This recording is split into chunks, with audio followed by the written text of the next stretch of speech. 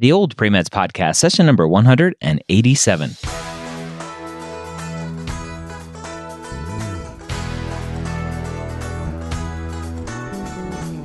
You're a non-traditional student entering the medical field on your terms. You may have had some hiccups along the way, but now you're ready to change course and go back and serve others as a physician.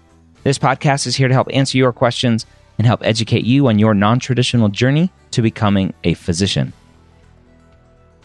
Welcome to the Old Pre-Meds Podcast. My name is Dr. Ryan Gray, your host here every week, where I take questions directly from the non-traditional pre-med form, where you go, you sign up, you register for an account, you ask a question, and then we hopefully pick it to be answered here on the podcast.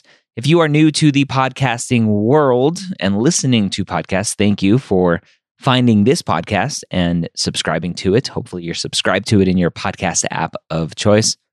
I would encourage you to also listen to our other podcasts, which we have at mededmedia.com. Today, we have an interesting question about a student who got into a pretty prestigious postbac, but is now potentially questioning that decision. Our student today says, "Hello, I've been accepted into Columbia's program, but heard that professors really don't advise or help students until the end of the program, and that there isn't a communal nature among the program.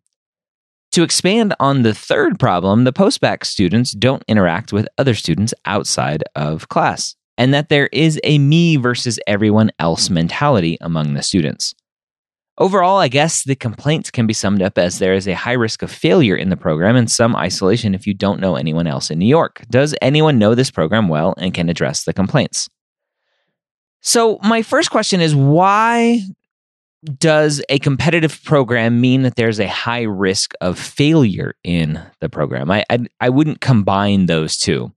You can have a not very fun, kind of miserable, kind of cutthroat program and still pass. Doesn't mean it's a high rate of failure.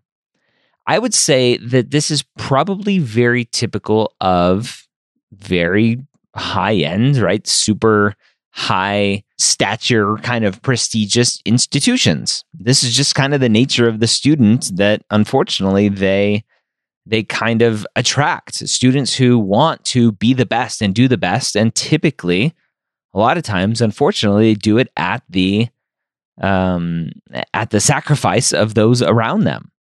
And so you don't have to go there, right? You don't have to go to a formal postbac. You can do a do-it-yourself postbac. There's no reason that you have to do a formal postbac.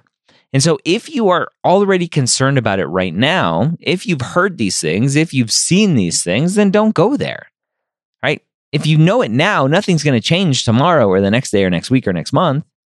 You're just going to go there and grin and bear it and hopefully get through it, which most students do.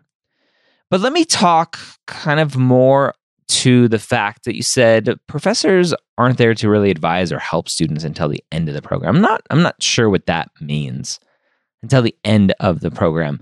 But let me talk about just kind of being self-reliant through this process.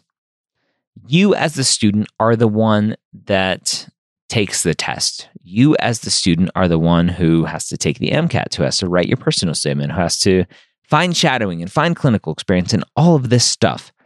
And to say that, hey, right away, the professors aren't helping me, that makes me concerned that you're going to find that same issue everywhere, right? And maybe I'm completely reading it wrong, but that's just something that stood out to me, that one of the first mentions is, hey, the professors don't help.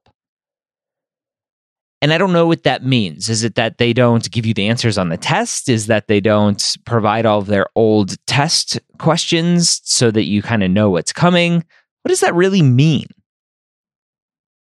You don't need the professors to help. You need the professors there to teach you the material as best you can, and then you go and you learn it again on your own. Let me tell you, there's really no secrets out there to chemistry and physics and biochemistry and biology and whatever else that you'd be taking at Columbia's postbac. There's no professor at Columbia's postbac who has the secrets to whatever they are teaching. The knowledge is a commodity at this point. You're just paying for a building to go and and learn in and take a test in and get a piece of paper and get an official transcript to show medical schools that you can do well. Now, a lot of students love the environment they're in, and if you can't see yourself loving the environment, then don't go there. There are plenty of other options. So, with that said, I can't speak specifically to Columbia's cutthroat nature, but it's a prestigious institution, and I just think that they probably attract a lot of those students. So, I think sounds like you'd be better off doing a do-it-yourself post-bac or finding somewhere else to go. All right. I hope that was helpful. A little bit different today. A little discussion about being self-reliant and only kind of pushing yourself forward through this journey. I hope this was helpful for you. If you have any questions, again, go to the non-traditional pre-med forums over at premedforums.com. Ask your question, and I hope to see you there at some point. I hope you have a great week. We'll see you next time here on the Old Pre-Meds Podcast.